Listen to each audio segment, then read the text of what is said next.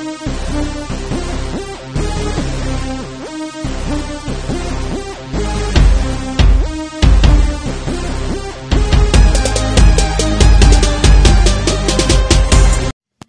everyone, thank you for listening. Feel free to subscribe and to share any of the content that's on here. I really appreciate you guys taking the time to listen. My sister, who is a listener of this podcast, she made a suggestion that I share more true stories and real life happenings on the podcast. So I don't like to just share stuff on here. I want to have some biblical point to sharing some of the things, but I do want to say that today I was officially diagnosed with mild autism spectrum disorder, which used to be called Asperger's syndrome. And it's something that I've kind of known for a long time and have kind of wondered about, but it was finally made official today, and it's kind of a big deal to me because it's one thing to know that you're an alien, but it's another thing entirely to know which planet that you come from. And I just wanted to kind of be open about that and vulnerable about that, and just to show that God's grace extends to everybody, that God allows us all to approach Him in our own way. And that kind of goes into this story, this particular story that I wanted to tell, and it kind of gives some background information as to the circumstances. And I'm gonna hopefully tie this all together and make a point, a biblical point. But if the title is a little bit misleading, if you came here to get some insight about from The Rock, Dwayne Johnson, that is not going to happen. You might have to find a different podcast for that. What the story is actually about is me interviewing a literal rock, and this is just one of many stories that I can recall where this certain circumstance happened.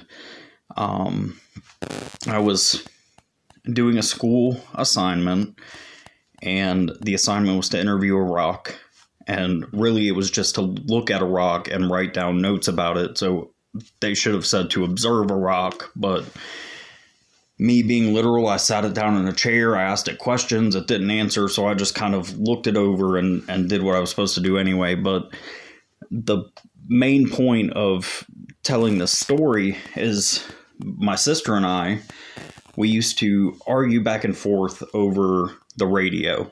And this kind of dates me a little bit and shows my age, but we used to argue over the radio all the time. And the crazy thing about it is we listened to the same two radio stations. It was 99 Jams and Power 96. They're both hip-hop stations from South Florida. And we went back and forth listening to these stations. They played the same music, both of them. But my sister and I would argue over who got to choose the radio station. And it got to the point where we got 30 minutes each of radio where we could decide what we wanted to listen to. Then it was the other person's turn. Well, in the midst of interviewing my rock, I came to realize that it was my turn to pick the radio station.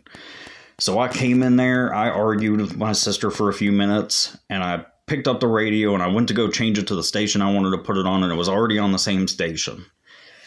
And to make this a more broad and biblical thing, I think a lot of times some of the issues that separate us denominationally, we kind of put too much emphasis on.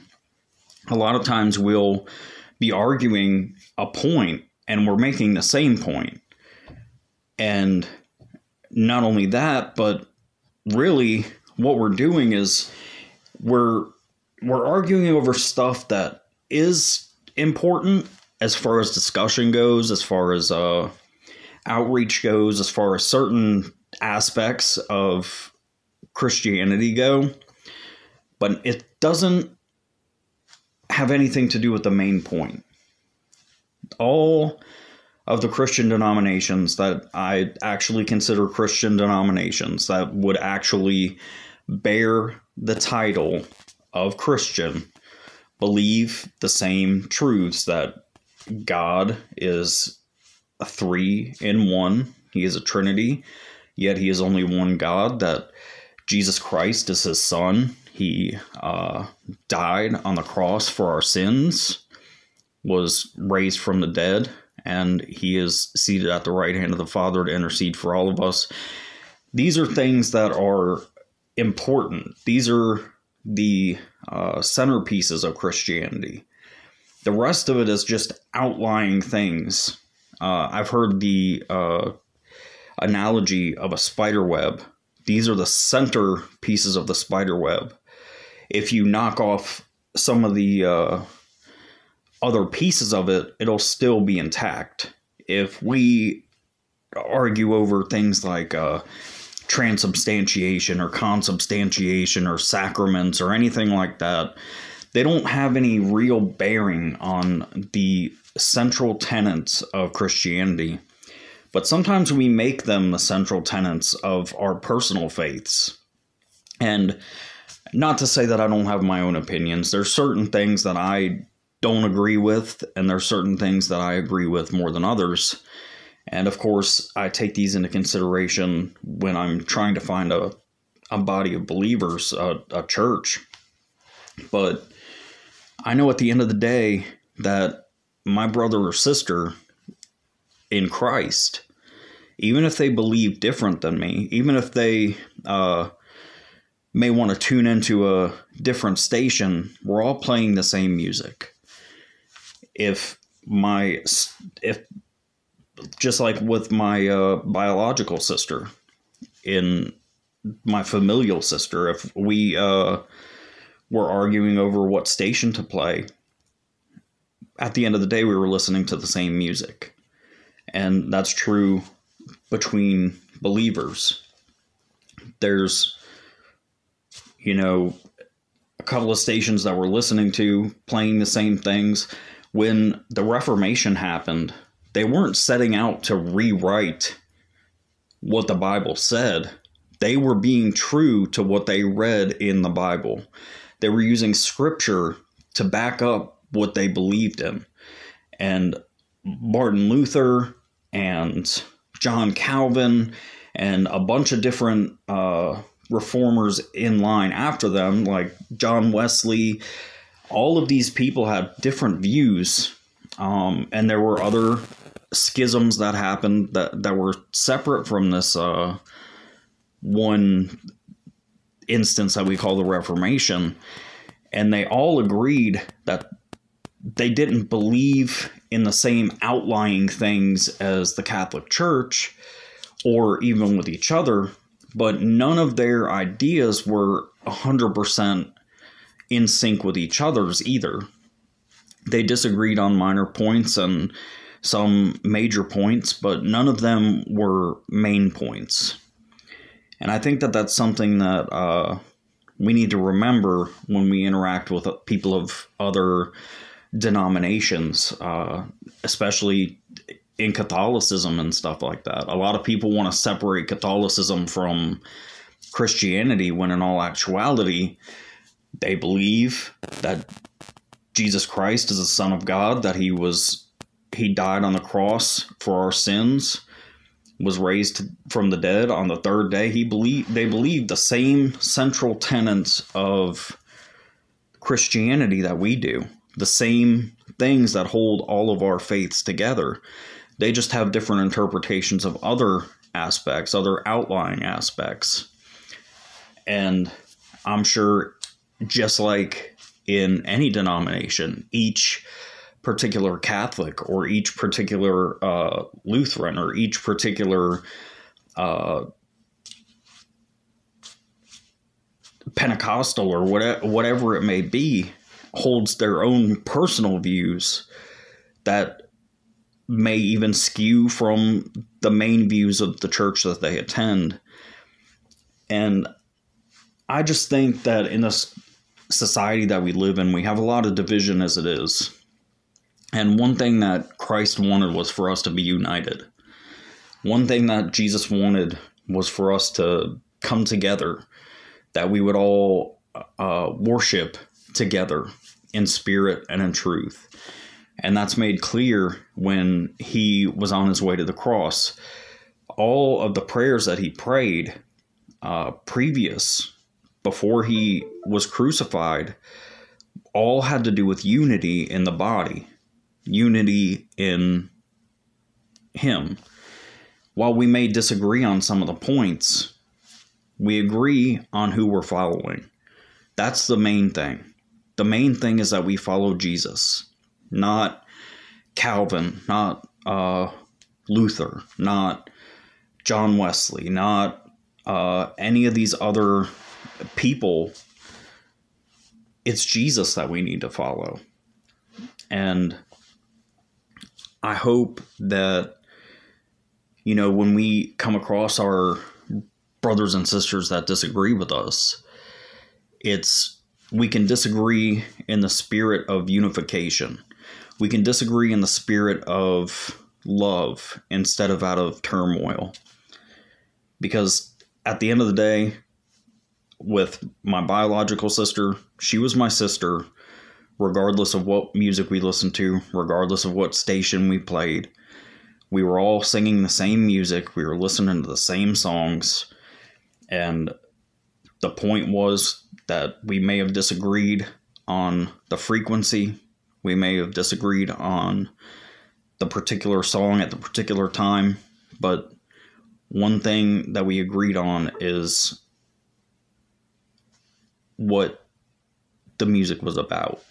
And I think that the church needs to take that into more consideration as well. I think that we would grow more as a church body. I think we would be more reputable. I think people would listen to us more if we followed Jesus instead of following man. If we did the things that Jesus called us to do, especially like in the Sermon on the Mount, I think that we would bring more change to the world. I think that we would be able to take some of that negativity that we are up against, some of the things that we see happening in today's society, some of the falling away from the Christian faith. I think if we just took a step back, looked at ourselves and united on the front that we are all united on, I think that we would make good strides. I think that this world would look much different if we cared about our neighbor, whether he did communion every day or just on Easter, whether he used wine or whether he used grape juice, whether he believed in infant baptism or whether he thought that you should be an adult first. I think all of these things that kind of put us in a divide are things that we can just, you know, revisit as a mental exercise or a way to grow spiritually more mature, but they shouldn't be used to divide us. And when on the day of Pentecost, when the apostles received the Holy Spirit, it only happened when they were all together in one place at one time with one mission in mind. When that happened, the Spirit came in a way that nobody had ever seen before. They were able to reach people whose languages they didn't even speak. They were able to preach and save thousands. That same power is available to us anytime. It says in the Bible that the same Spirit that rose Jesus from the dead lives within us. That same Spirit that when God asked if the bones could live again, and the bones came to life, that same Spirit can bring the church back to life, can bring our faith back to life, to bring our unity back to life, to bring us into one body instead of just a bunch of separate members. And this is something that I hold really dear. I know people who are on all from all different denominations, with all different walks of life, and of course I talk about these issues with them. I've discussed them. I've had I wouldn't call it debate, but it was always friendly dialogue about these things. But I wouldn't put somebody down because they believe differently than me. I wouldn't put somebody down because they believed a different thing about baptism or communion than I did. And I think that that's one of the things that has kind of held us back, in addition to some other things like the political aspect of faith, the fact that we put our trust more in our government than in our God. I think that has a lot to do with our divisiveness also. But on the whole, the Bible is clear. Jesus is clear when he talks about what he wants us to do, how he wants us to treat one another, how he wants us to treat each other, especially how he wants believers to interact, how he wants us to go into the world and affect it, how he wants us to be salt and he wants us to be light. These are two things that were absolutely necessary in the first century. When Jesus said those words, everybody would have known the importance of salt, the importance of life. They didn't have light. They didn't have refrigerators. So what they used was salt to preserve their food. If the food wasn't preserved, it would rot away and become worthless. If we don't go out into the world and we don't show Jesus and we just keep Jesus locked up in our little towers, we separate ourselves from everybody else. We cloister ourselves away so that we don't get infected by the outside world or by anything else, and everything's just going to rot. If there is no light, there's only darkness. We talk about how dark the world is now, how bad things get, how wicked things may seem. But imagine just how dark it's going to be if all we're looking at is the light that we emit ourselves. How dark would this world come to if God's children just locked themselves away? So instead of focusing on the peripheral issues, the main point of the gospel is still important and it's still relevant. It still reaches everybody across this earth. It still changes lives, and it's still able to change this world. We're at the point now where it's up to us. It's up to us to continue to be the light. It's up to us to continue to show ourselves approved by God. We're at the point now where we are in the spotlight for the wrong reasons. When people think of a Christian, they think of a particular idea, and I think that that's a bad way to go. Instead of trying to mold ourselves into that idea, I think we should break the mold and show people who Jesus is instead of who we are, instead of who so-and-so is, instead of what policies or politics or whatever we believe in.